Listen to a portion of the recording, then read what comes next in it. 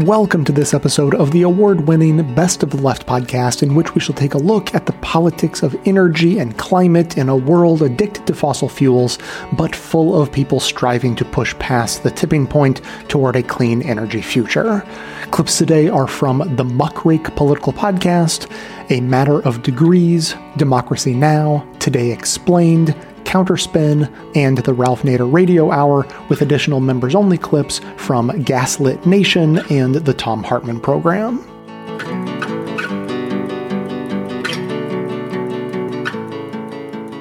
A lot of this is all around the fact that the price of oil has gotten so high, and global market and all whatever this stuff means. But here's the thing.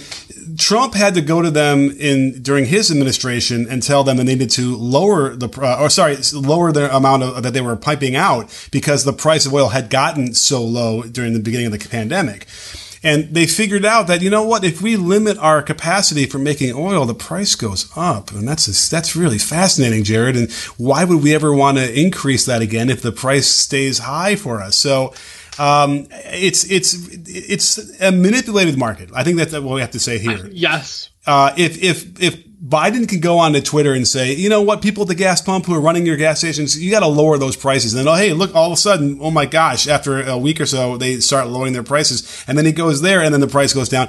It's all manipulated. It's all at the whims of, very few people in this world. And, I just think it's one of those things where you get into the White House and they just start prepping you from day one. Okay, you're going to go to visit Saudi Arabia and go dance with them and shake some swords. Just put it on your calendar. Well, shake some swords. I don't know. I hate it when I get told by my advisors I have to go to Saudi Arabia and shake some swords. I was just thinking, as you were going through that, thinking about Trump making his trip. I have this very visceral memory. I don't know if you have it or not. It's been many years, and my God, we know that administration had so many images and moments that we would like to forget. These pictures of him with his hand on a glowing orb. And I mean, just like what a fever dream all of that was. And before we get into the details of this Saudi Arabian situation, we're going to get a little bit into the history and what's happening here. We got to talk about oil. We got to talk about fossil fuel. One of the reasons why people like Jimmy Carter and so-called realist and pragmatic foreign relations people and politicians are always talking about Saudi Arabia is because it's our foothold into what we would, refer to as sort of a reliable source of oil and fossil fuels. In the middle of all this, I'm sorry to do it. I apologize to our listeners. We try not to do this. This is also coming around the time where Senator Joe Manchin just completely single-handedly submarined any ability whatsoever for the Biden agenda to move forward and also to start, going after climate change. We have a problem in this world, which is an addiction to fossil fuel. And it's not a coincidence that where you find fossil fuel, whether or not it's Saudi Arabia, other places in the Middle East, Russia, where you find it, you find despotism and you find dictators and authoritarians that you got to go and kiss up to them and look the other way. For instance, in the middle of all this, we have Crown Prince Mohammed bin Salman, MBS, who is, let me check my notes, a total piece of shit.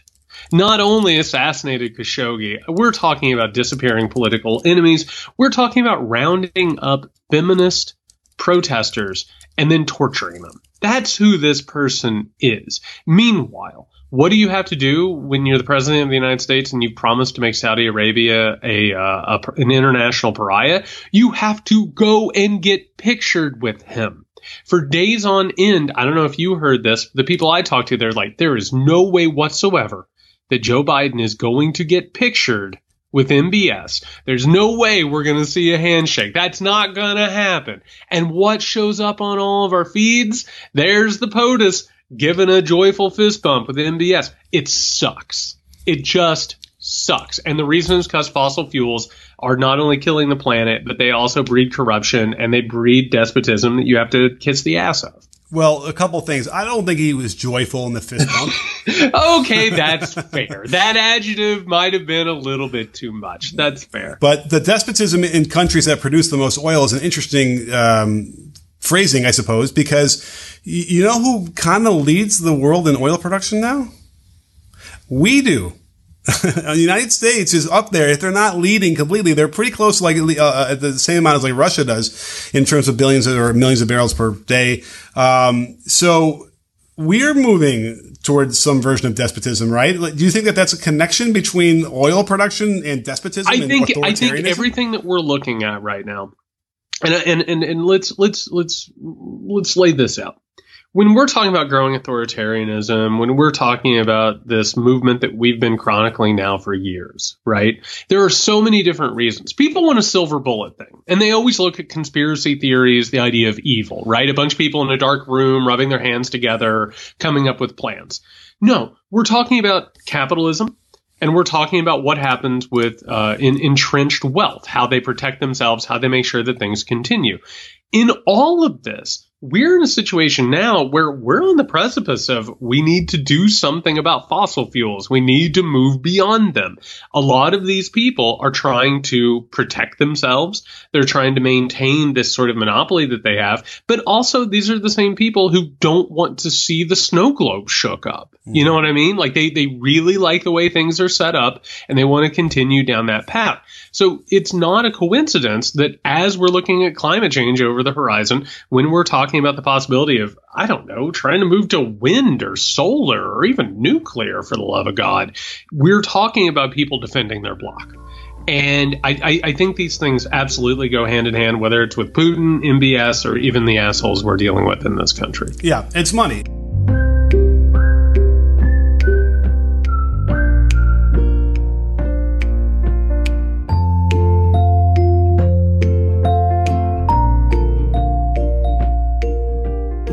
If you want to understand what's in it, I would really recommend this Evergreen Explainer about the climate impact of the Inflation Reduction Act. It's up on the website at evergreenaction.com, and it just walks you through in many pages, but not nearly as many pages as the bill, what is in the bill. So, Representative Jayapal, could you talk about what these climate investments would mean for everyday Americans, how it would help everyday Americans save on their energy bills, and what it will do to help us address the climate crisis? Absolutely. And I have to say that I'm, first of all, I got to do a little brag on the Congressional Progressive Caucus, because as you know, we have 100 members. And if it wasn't for us in the first round, we never would have had a reconciliation bill with many of the provisions the good provisions that are contained within this bill. If you remember, when the infrastructure bill came to us from the Senate, it was passed with a lot of bipartisan votes, but there was no bill for what we were calling at the time, Build Back Better, that was the climate investment. And the Progressive Caucus really stood up time and time again to make sure that we got a bill negotiated, we got a bill drafted, and we got a bill passed in the House. And now finally, the Senate is coming along. And yes, it's not quite everything that we had put in there, but it is a significant step forward. So this bill contains billions of dollars worth of consumer-facing incentives that would help us to reduce emissions and energy bills. And the studies that we've seen have shown that 41% of inflation has been driven by fossil fuels. So when we talk about this bill making investments in clean energy, remember that that is one of the biggest components of price increases that consumers are facing. So that's a really, really important point. How does it do the work that it does? It includes tax credits that will make it cheaper for low and middle income Americans to get clean energy technologies like an electric vehicle or a heat pump or an induction stove or any of the other technologies that are out there. And if people adopt those technologies, it not only reduces emissions, and the estimate is that it will reduce carbon emissions by 40% by 2030. And that does not take into account the accelerator effect that researchers are now showing. If people adopt these technologies, it will save them an average of about $1,800 a year on energy bills. So it's directly combating the high cost of these fossil fuels that are passed on to the consumer. And the benefits for my constituents and really for the whole country go beyond the direct investments, as I was just kind of alluding to. There are researchers at Oxford that have just released some studies that have found that the more renewable technology that we build, technologies like solar panels and wind turbines and electric vehicles, the cheaper they get to produce. This is not the case in the fossil fuel industry, where prices have basically remained the same for about 140 years if you adjust for inflation.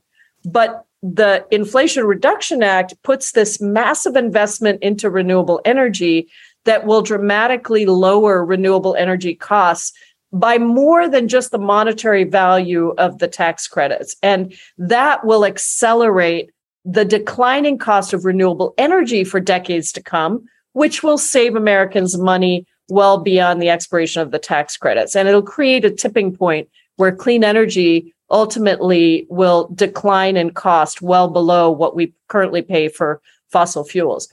Now, it also includes $4 billion for environmental justice initiatives in historically disadvantaged communities that have faced the worst effects of climate change. That's a huge priority for me and my constituents because we have a lot of areas in and around the district that have experienced the harms of air pollution, heat waves, wildfires, and Superfund sites. So if you really look at the totality, and it's about, if you look at all the different places where we're investing in environmental justice, the amount is closer to about $60 billion for environmental justice initiatives. And so all of these different components, when you put them together, will be the biggest investment in taking on the climate crisis, protecting our people, protecting our planet, and doing it with justice for the most disadvantaged at the center. It will be a huge deal. And that's just on the climate front. We're not talking even about the other pieces that are in the bill around lowering healthcare costs, continuing the Affordable Care Act subsidies, lowering the cost of prescription drug pricing. For the first time, by the way, making big pharma negotiate with Medicare to lower the cost of at least some of the drugs. We're hoping that insulin will be in there as well, though it's not in this bill, that it would ultimately be added in. And of course, making big corporations pay at least 15% corporate minimum tax. So lots of really good stuff in this bill, but certainly the climate provisions are one of the big highlights of what we're going to be able to do here. Can you share any insight that you have about how this might be received in the House, especially in your role as the chair of the Congressional Progressive Caucus? Well, look, I think that the bill is the result of years of progressive activism and policy proposals on how to tackle climate change. And I really hope that everybody that is listening in today, watching, listening to this conversation, takes some credit for the work that you've done to really move the movement forward. There is nothing that passes in Congress that isn't the result of an enormous movement pushing things forward. And so that's the first thing. I think, I mentioned the Build Back Better Act. That was the reconciliation bill that passed the House. That had $555 billion in climate investments. This is lower than that, but it is still historic. The Inflation Reduction Act has a historic $369 billion for transformative climate action. But most of the changes between the two bills are decreases in amounts for specific programs, but most of the programs are retained in this version of the bill. So I think that is going to help a lot of our progressives feel really good about the bill. And as I mentioned before, it's got billions of dollars worth of tax credits for American families that are going to save money, reduce emissions, and energy bills. I think one of the key issues was making sure that there's direction to ensure that the investments reach communities where fossil fuels were the main source of income and ensure a just transition. That was a top priority for the Progressive Caucus. And again, here, it includes that focus on environmental justice and historically disadvantaged communities. So I think all of those are going to be very well received. Now, I don't want to tell you that the bill is perfect. It's not. It does contain some provisions that require fossil fuel lease sales, and the sales are problematic for people. But I want to point out that the amount of sales in the bill are about a quarter lower for offshore leasing than the historic 10-year average and about half of historic onshore lease sales. And the bill also increases the royalty rates and costs for fossil fuel producers.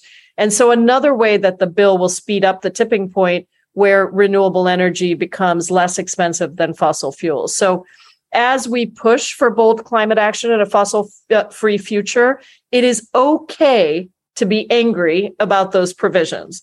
It's not that we have to be happy with those provisions. However, I do want people to understand that this bill in totality represents enormous progress, not perfection, and we still have to fight to achieve a fossil-free future.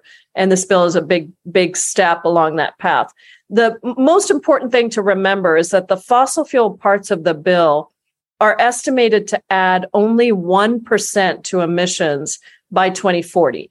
And the rest of the bill is actually expected to drastically reduce emission levels, which is what would allow us to reach that 40% reduction in emissions. So it's about 80% of the initial goal that President Biden had laid out. And so in talking to my colleagues in the Progressive Caucus, we really feel like this is, on totality, very much of a big victory and a big step forward. Today's episode is sponsored by ExpressVPN, and I have been a customer of theirs for years, so I am pretty happy to tell you about them. Firstly, if you're not familiar with VPNs, they're sort of like an invisibility cloak and a skeleton key for the entire internet all in one. They protect your privacy by shielding your web traffic from prying eyes who want to micro-target you with ads and do other even more nefarious things. And they help you access restricted content around the world by letting you spoof your location. I've tried a few VPNs, and I really can say that ExpressVPN is the one that I've had the best experience with. And look, if all that cloak and dagger doesn't feel necessary to you, the truth is that the most frequent usage of VPNs is to unlock movies and TV shows that are available in other countries. Like Netflix has different libraries for each country. If you're waiting for the new season of Better Call Saul to show up on Netflix, well, it's already available in the UK, just as one of thousands of examples. All you have to do is fire up the ExpressVPN app, change your location to the UK, refresh Netflix, and that's it. But it's not just Netflix. It works with nearly any streaming service and is ridiculously fast, so you can easily stream in HD, and it's compatible with all your favorite devices.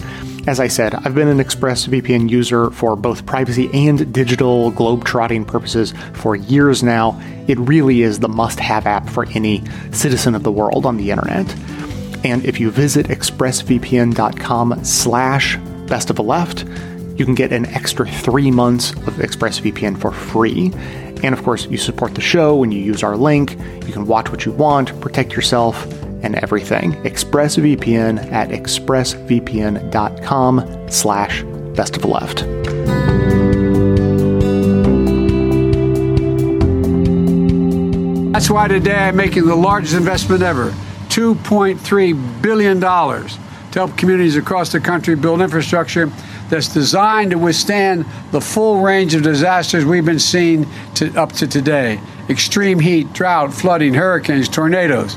Right now, there are millions of people suffering from extreme heat at home. So my team is also working with the states to deploy $385 million right now. For the first time, states will be able to use federal funds to pay for air conditioners in homes, set up community cooling centers in schools where people can get through these extreme heat crises. Not a single Republican in Congress stepped up to support my climate plan. Not one. So let me be clear. Climate change is an emergency.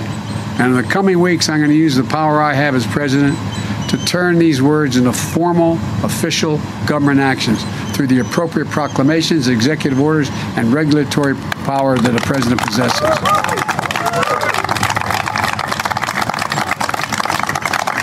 When it comes to fighting for climate change, I will not take no for an answer. Again, Jean Sue, President Biden used the term emergency 5 or 6 times during the speech, but did not actually declare a national climate emergency. Its significance. Yes. So President Biden did not declare a climate emergency yesterday. We absolutely need him to do that. It is an incredible rallying cry if President Biden can actually articulate that we are in a climate emergency and unleash all the tools in his toolbox as the president to really combat the crisis in front of us. The other part of the climate emergency declaration is that it signals to the entire world and Americans that President Biden is no longer going to have a confused or slow-walked climate policy, that he is going to have an all-hands-on-deck approach to the suffering that we are all experiencing right now across the world. And Jean, could you outline what are the measures that Biden could take in the event that he does declare an emergency? Absolutely. So the Biden administration, if they declare a climate emergency, actually unlocks additional emergency powers as well as ordinary powers to deal with the climate emergency. Some of the emergency powers are very powerful tools to turn off the spigot for fossil fuels. One of them would be to reinstate our crude oil export ban, which has allowed the fracking and explosion of oil in the Permian Basin. Another is to actually stop offshore drilling right now that is happening in the ocean. And finally, another power would allow him to stop the hundreds of billions of dollars every year that private corporations like BlackRock, like all of our private banks, are sending abroad to build fossil fuel plants and poisoning and endangering communities there.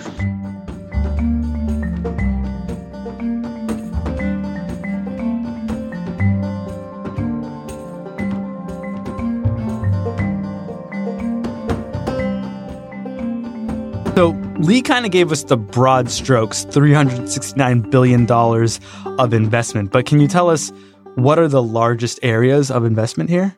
Yeah, if this bill works as it's intended, it will basically push Americans away from relying on fossil fuels in all parts of the economy. Our biggest polluting sectors are transportation, electricity, and then after that, we have industry, buildings, and some other areas. Okay. This bill helps clean up cars. It helps clean up the power sector. It has tons of funding for clean energy tax credits, as well as credits for electric vehicles. And I think that's where consumers are going to see the biggest difference, those kinds of credits. Okay, let's talk about cars first. What's this bill doing on cars? This helps clean up the car industry by providing tax credits for new and used electric vehicles. The idea is bringing down the cost for electric vehicles for everyone. So this more targets the lower and middle income brackets to help make cars more affordable. So that's why I think the tax credits for used electric vehicles is particularly interesting here, because that's what most people are buying. I think a lot of people discovered in this pandemic that it's kind of hard to buy used cars and even new cars. Does this tax credit do anything to address the shortage of availability that people have had? Yeah, that's the other half of this bill. It's targeting consumption of fossil fuels, but it's also looking at the manufacturing side. This is basically Biden's campaign promises to enhance U.S. jobs and manufacturing. So there are credits for manufacturers to produce electric cars. There's also some stipulations in the electric vehicle tax credit section that more parts of the car have to be produced in the U.S., and those actually ratchet up over time. So ideally, over the next decade, you see more cars being put together, parts being produced in the U.S. This investment in environmental justice is real. It also provides tax credits that will create thousands of good-paying jobs, manufacturing jobs, on clean energy construction projects, solar projects, wind projects, clean hydrogen projects, carbon capture projects, and more by giving tax credits for those who build these projects here in America. You also mentioned power was a big part of the spending here. What's going to happen regarding power? So the power sector is a really important piece of this puzzle, because as we have more electric cars, as we replace appliances in people's homes with electric appliances, that's going to be plugging into a grid. So we're only as clean as the grid is. We have to make sure that the power sector is not running on coal and not running on natural gas in order to ensure that it's running on clean energy and not contributing to the climate crisis. So the biggest spending of the bill is actually on clean energy tax credits for solar, wind, and even growing the U.S.'s very small offshore wind industry. All of that is to ensure that we have a cleaner grid, that we're not just plugging cars into a grid that's powered by coal. And what all of the economic modeling has shown is that without this kind of spending, there could still be some coal on the grid in the next decade when we really need to get that down to zero by 2030. But the other thing it does that is really big is it tackles methane emissions from the oil and gas sector.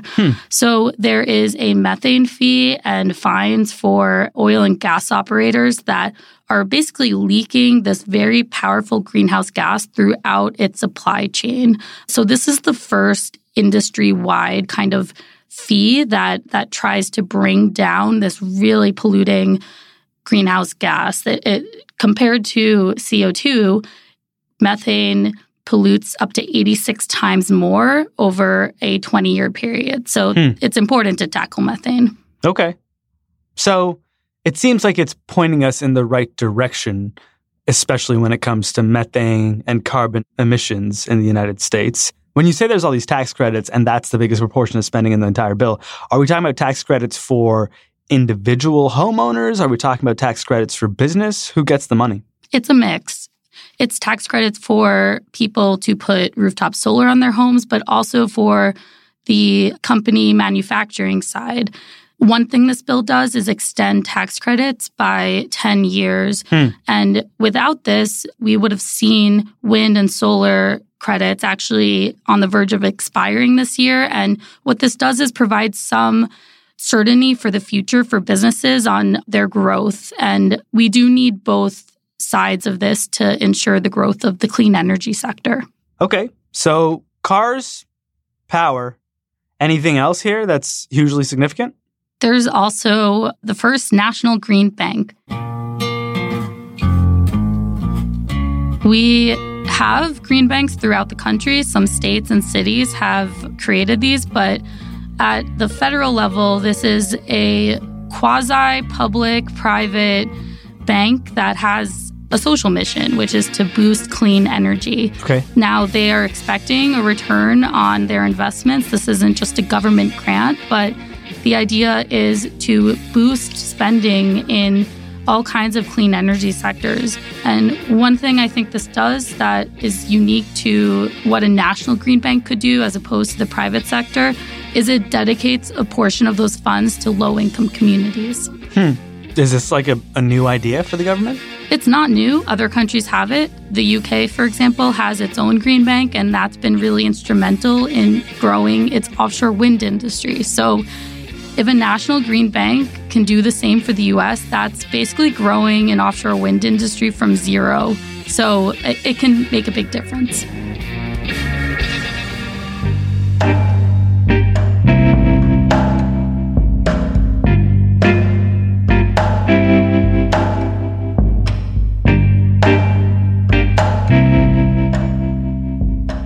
The good news, this bill, if we get it over the finish line, and we need all of the energy of everyone who is on this call, we actually reduce greenhouse gases by 40% by 2030. Not 42% in Marshall Markey, but because this bill is so big, it's going to allow us to sprint these final 8 years.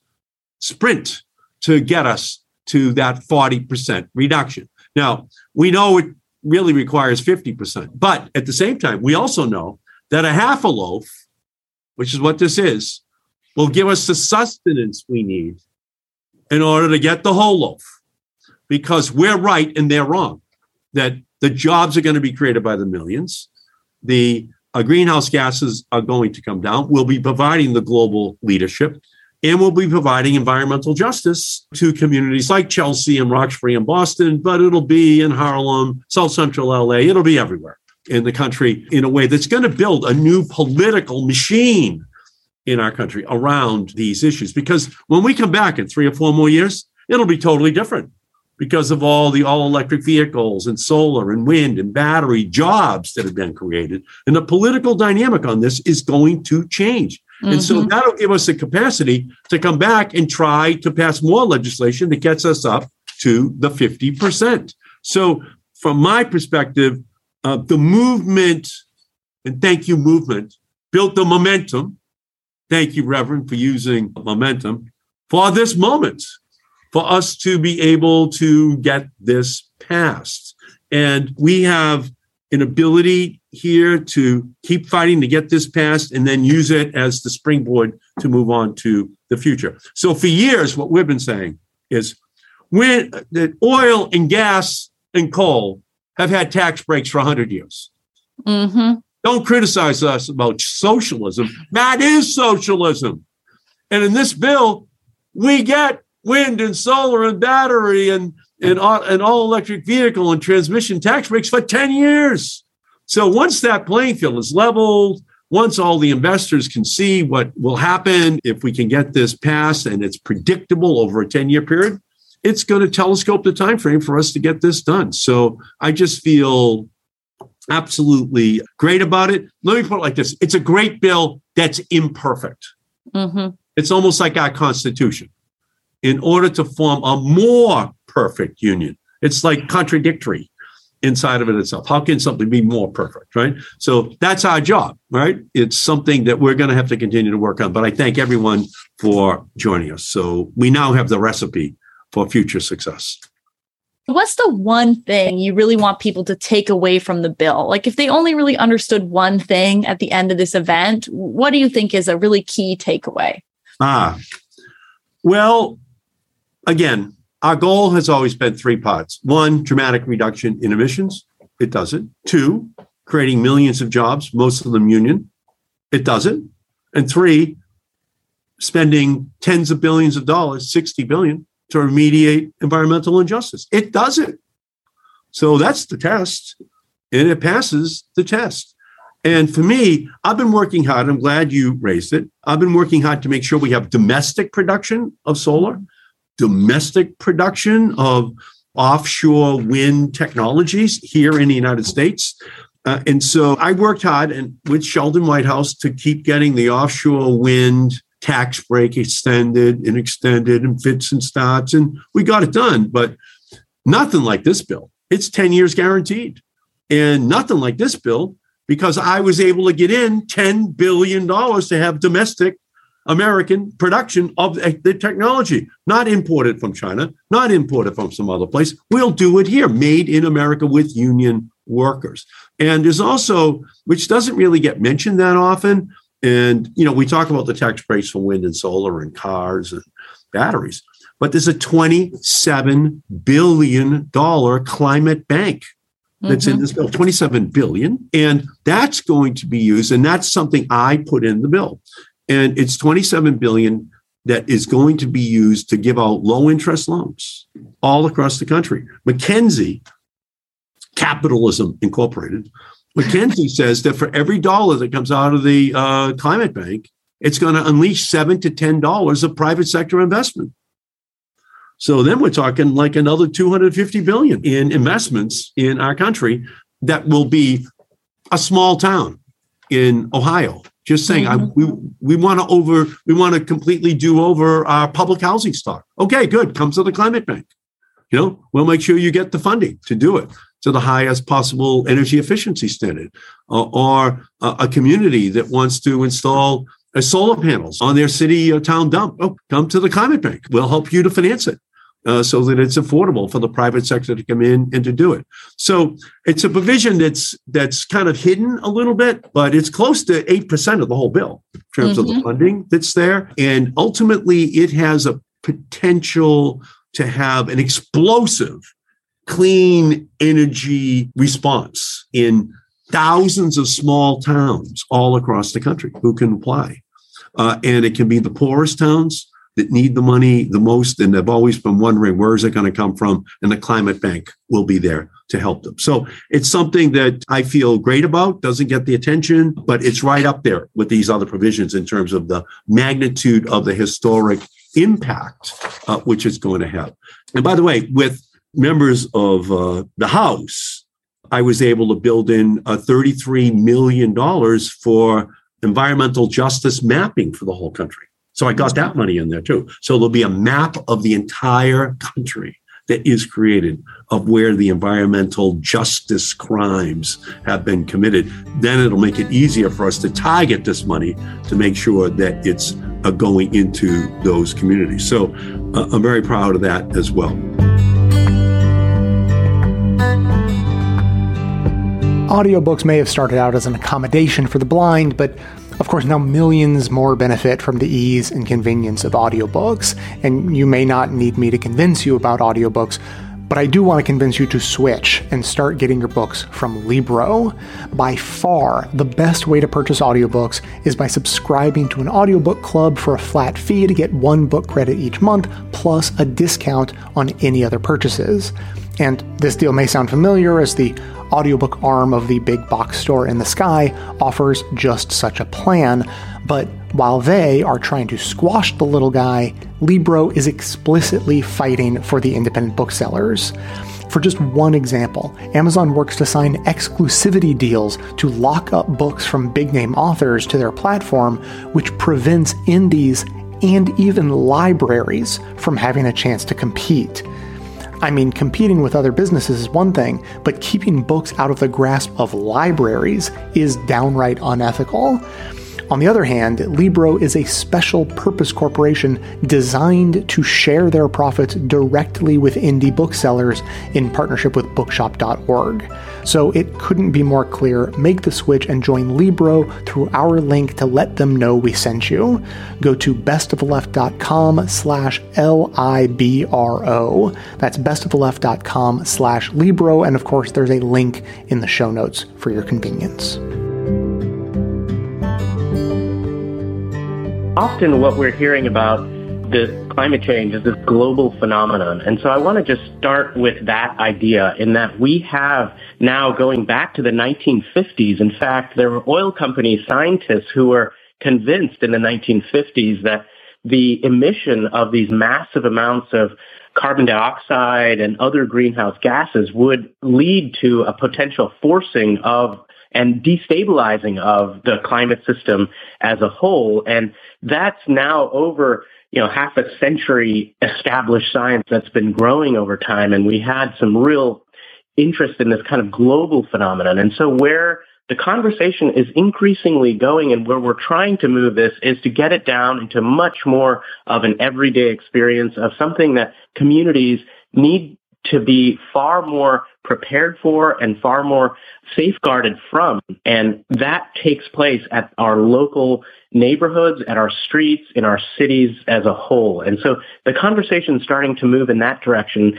And while we're talking about the kind of increasing precision of the science that's emerging, we're also starting to see at this very localized level the pernicious effects of what happens when a climate and a planetary system does become dysfunctional from what we've known it from millennia in the past. And so part of what we're seeing now is this ability to describe in incredible detail how an individual street, how a city block, how a neighborhood really feels some of these most acute effects of, for example, a heat wave that's just come through my city of Portland, Oregon.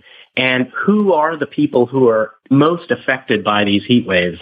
And we've been able to chalk this up to a variety of different factors, namely factors that related to race-based planning and segregation efforts that took place almost a century ago that are coming home to roost today. And that's what we're starting to see, these disproportionate impacts around.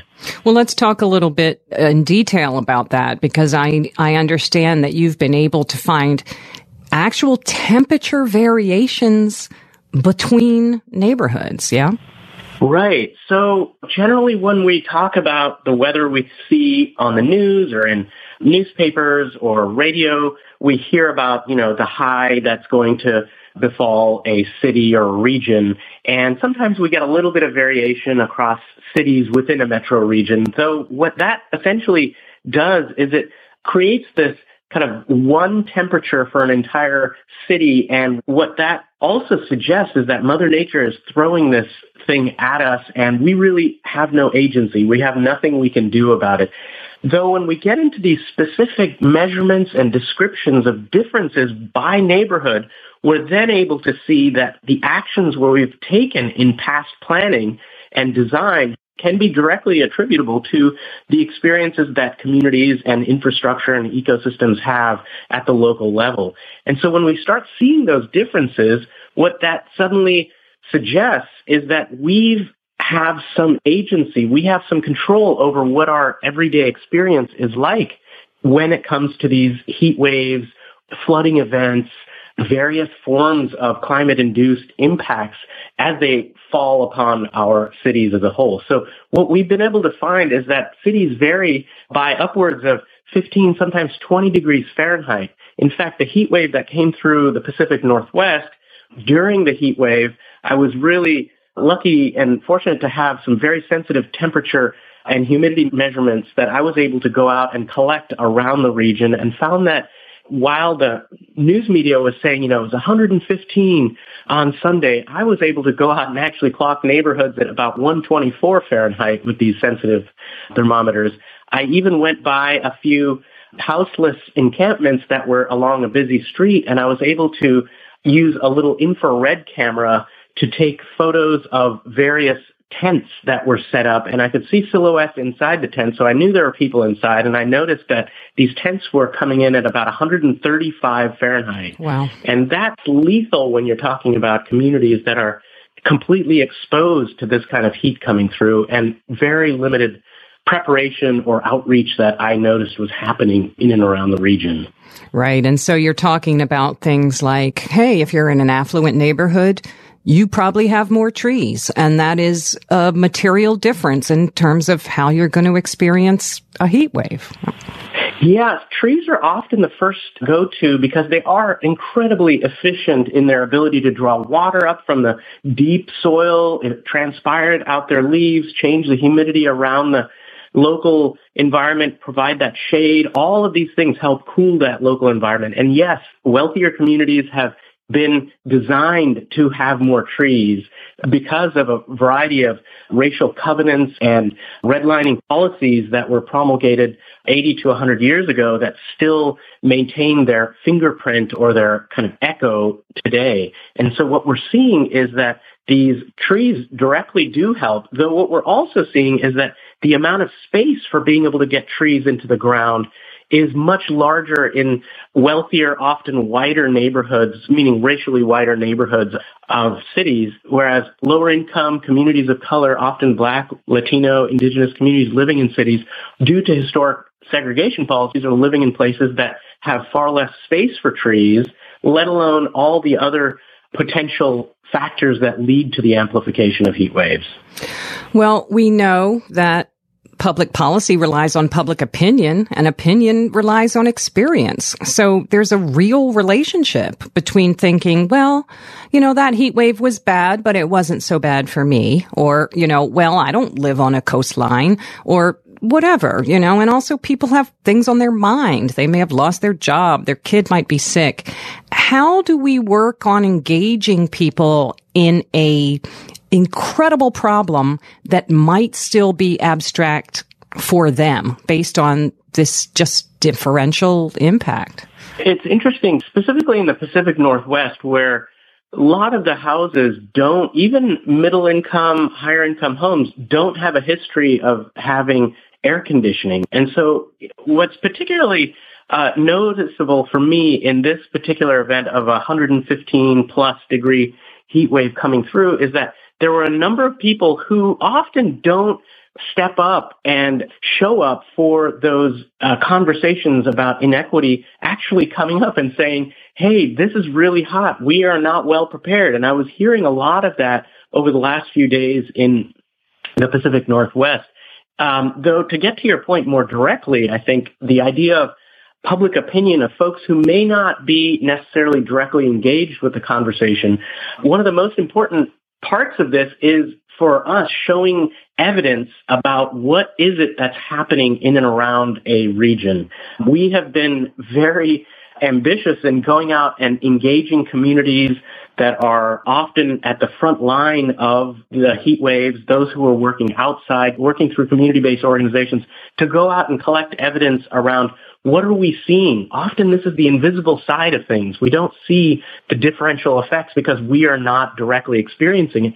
Though I am able to show you that your block, which is just a couple of blocks away from another neighborhood, is actually 15 degrees cooler in terms of temperature than just a walk's distance away. Right. And so when I can start, we can start describing these differences in what the experience is, we can start to really have conversations about why those patterns exist, what may have led to them, and ultimately engaging in those conversations could lead to actions that would allow communities to then change public opinion about where we prioritize resources, how we center historically marginalized communities in reducing the impacts of heat waves, which, as we know, kill more people than all other natural disasters. And so that's something that we really kind of ground ourselves in, is this evidence and descriptions of what is happening just outside of our houses, just within our neighborhoods,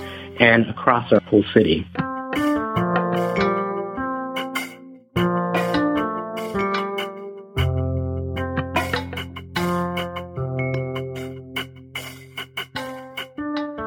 First thing we have to confront when we think about inflation is energy prices. Now, energy prices are in a special category because of the climate crisis. In my view, fossil fuel energy prices shouldn't be brought down. They have to be brought up, if anything, in order for us to accelerate the transition out of fossil fuel dependency. So what do we do when you have energy prices skyrocketing, people's livelihoods are being significantly hurt? Should you lower fossil fuel energy prices? The alternative has been presented in Congress, a windfall profit tax. That is, you have energy prices remaining high, but you tax the profits of the oil companies and you redistribute the revenue back to the American people. So if we look at energy prices today, even relative to pre-COVID, so we're not talking about the lockdown and anything that had to do with that. The average gasoline price today at $4.70 a gallon is about twice as high as it was pre-COVID. So the oil companies are making gigantic monopolistic profits. Those profits need to be taxed away. And if we did that, every person in the country, on average, every person in the country would be getting about $125. So a family of four would be getting about $500 to cover their increased gasoline prices. When we talk about the windfall profit tax, which has been proposed in Congress and I strongly favor, it does raise a broader question, is if we're going to tax the so-called excess profits of oil companies, how do we define excess profits? Under what circumstances should oil companies be making money when the way they make money is by destroying the planet? So any profits by the oil companies, in my view, in any kind of logical framework, should be recognized as excess profits because there shouldn't be any profits, in which case the Federal Reserve could buy the assets of the oil companies, just like they bought the assets of all other kinds of Wall Street firms, and deliver a nationalized oil industry that could then manage a green transition in an orderly fashion. So what companies should be nationalized? The way the government took over a bankrupting General Motors and near bankrupting Chrysler a number of years ago. They owned a majority share of the stock. So you would nationalize ExxonMobil, Chevron, ConocoPhillips, the three bigger ones. Tell us how that would work, apart from the difficulties on Capitol Hill.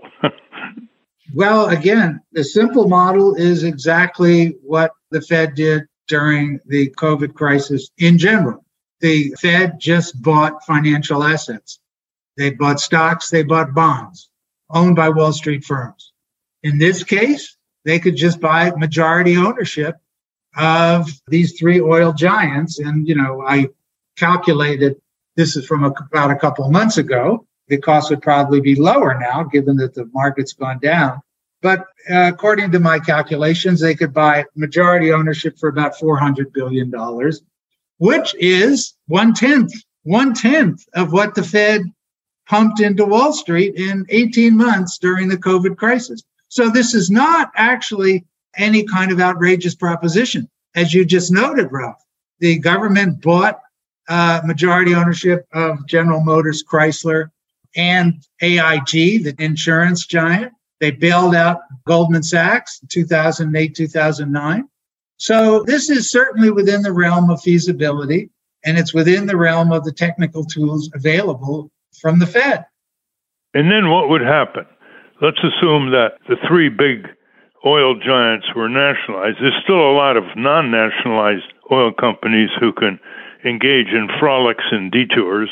How do you deal with that? And basically two questions. What would the government do once it nationalized? It would be the owners of these three giant oil companies. And how would it deal with the rest of the oil and gas coal economy, which is bent on maximizing short-term profits, never mind the effect on climate disruption or anything else?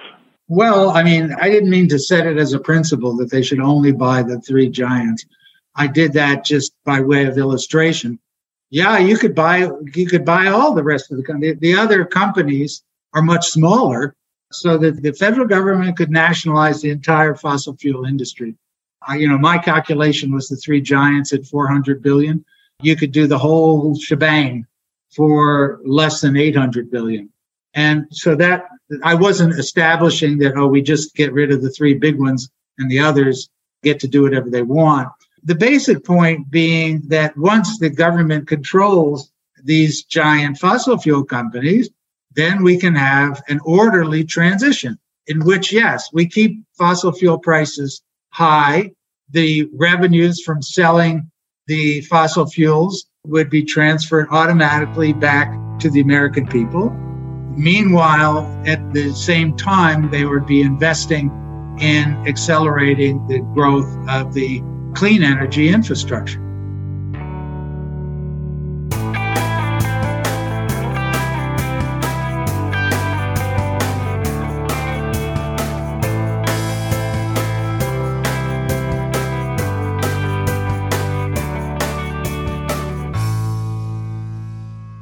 We've just heard clips today, starting with the Muckrake Political Podcast discussing how oil creates despots and special relationships.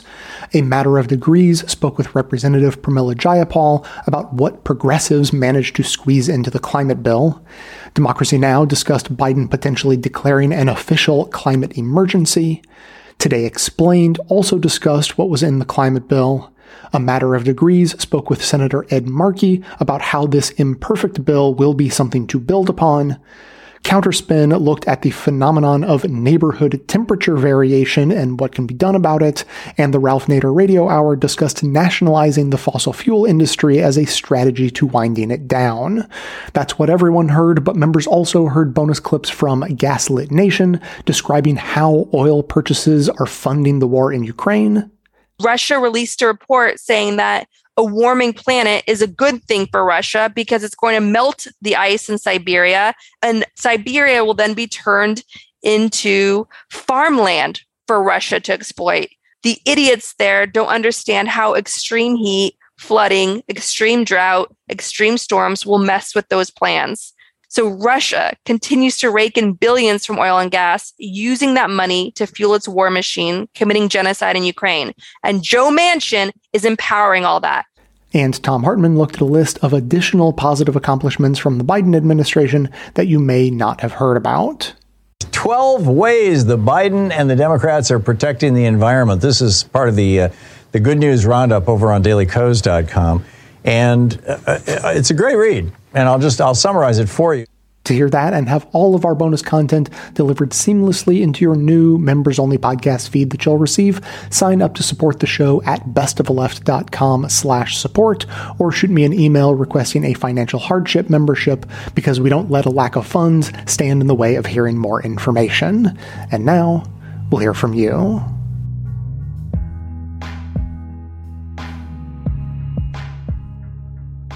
Hi, this is Bill from St. Petersburg, Florida. I just listened to the neurodivergent episode, and basically this pulled off the oldest and largest scab I've had. I was adopted into a family that was literally and mentally the complete opposite of who I am. I was supposed to be the doctor that my father never got to be. My original parents, my biological parents, one was an artist, one was a musician. That's where my aptitudes were. Anything that was outside of the bubble of expectation was denied, shut down immediately. Any kind of outbursts, emotional, everything was shut down. It's been a life of torture. I'm 57 years of age now, and I haven't even bought my first home. That episode described my life. It's a travesty that people are not allowed to live to their potential in this country because of biases of all kinds. We are literally throwing away this country's potential. This is something that must be recognized. It must be accepted. We can't go any further like this, or this country's going to crash. This episode made me cry like a baby. Thank you.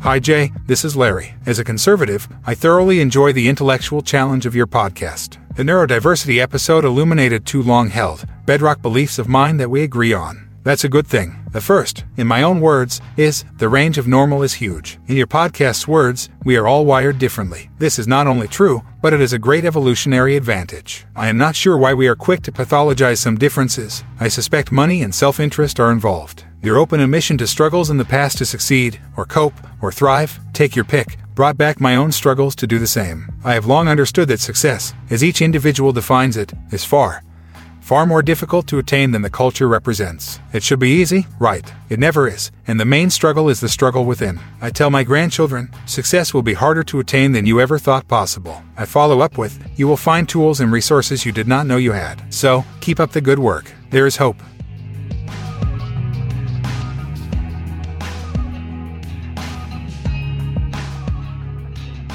Thanks to all of those who called into the voicemail line or wrote in their messages to be played as voicemails. If you'd like to leave a comment or question of your own to be played on the show, you can record a message at 202-999-3991 or write me a message to j@bestoftheleft.com.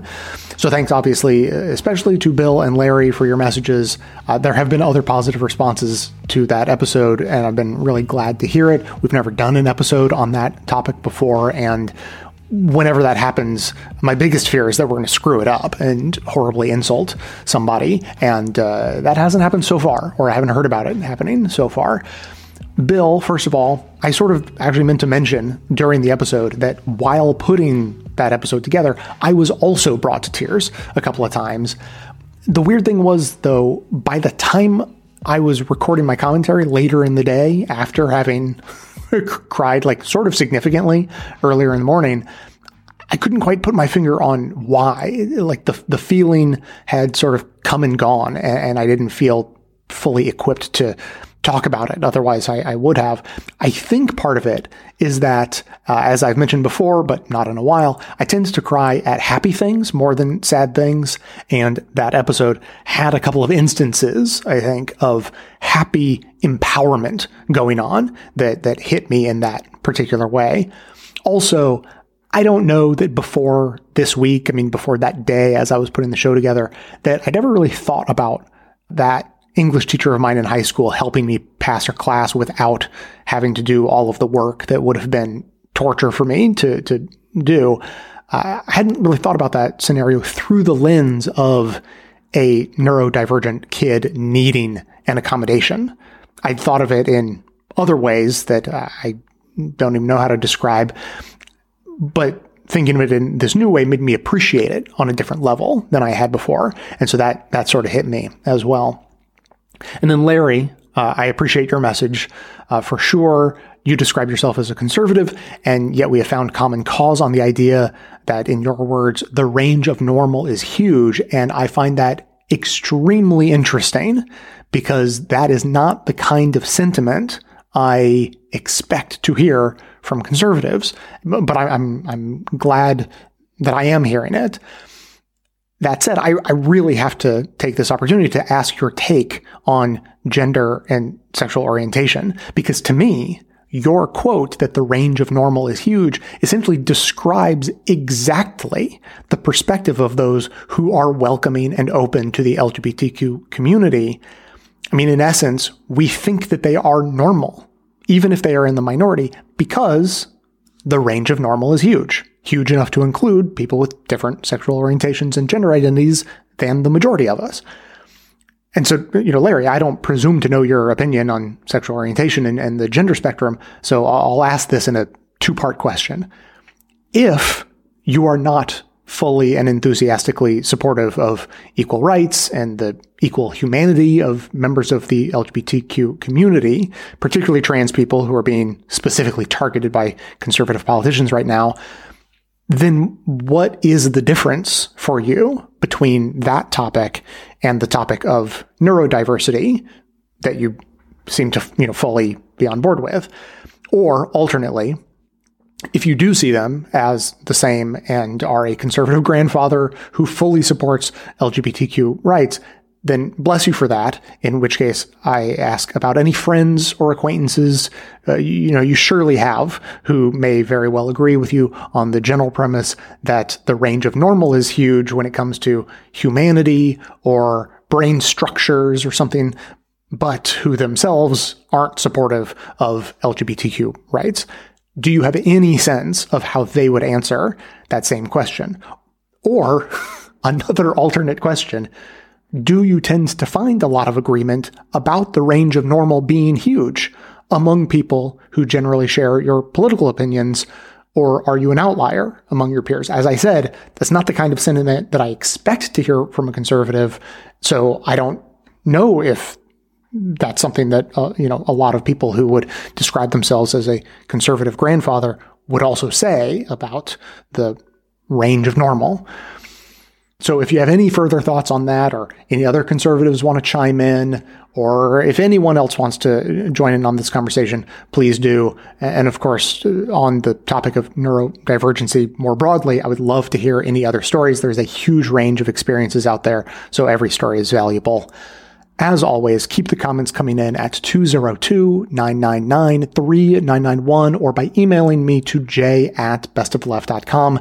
That is going to be it for today. Thanks to everyone for listening. Thanks to Dion Clark and Aaron Clayton for their research work for the show and participation in our bonus episodes. Thanks to the monosyllabic transcriptionist trio, Ben, Ken, and Brian, for their volunteer work helping put our transcripts together. Thanks to Amanda Hoffman for all of her work on our social media outlets, activism segments, graphic designing, webmastering, and bonus show co-hosting. And thanks to those who support the show by becoming a member or purchasing gift memberships at bestoftheleft.com/support through our Patreon page or from right inside the Apple Podcasts app. Membership is how you get instant access to our incredibly good bonus episodes, in addition to there being extra content and no ads in all of our regular episodes, all through your regular podcast player. And if you want to keep the conversation going, please consider joining our Best of the Left Discord community to discuss the show, the news, podcasts, your neurodivergencies, really anything you want. And links to join that community are in the show notes. So coming to you from far outside the conventional wisdom of Washington, D.C., my name is Jay, and this has been the Best of the Left podcast, coming to you twice weekly, thanks entirely to the members and donors to the show from bestoftheleft.com.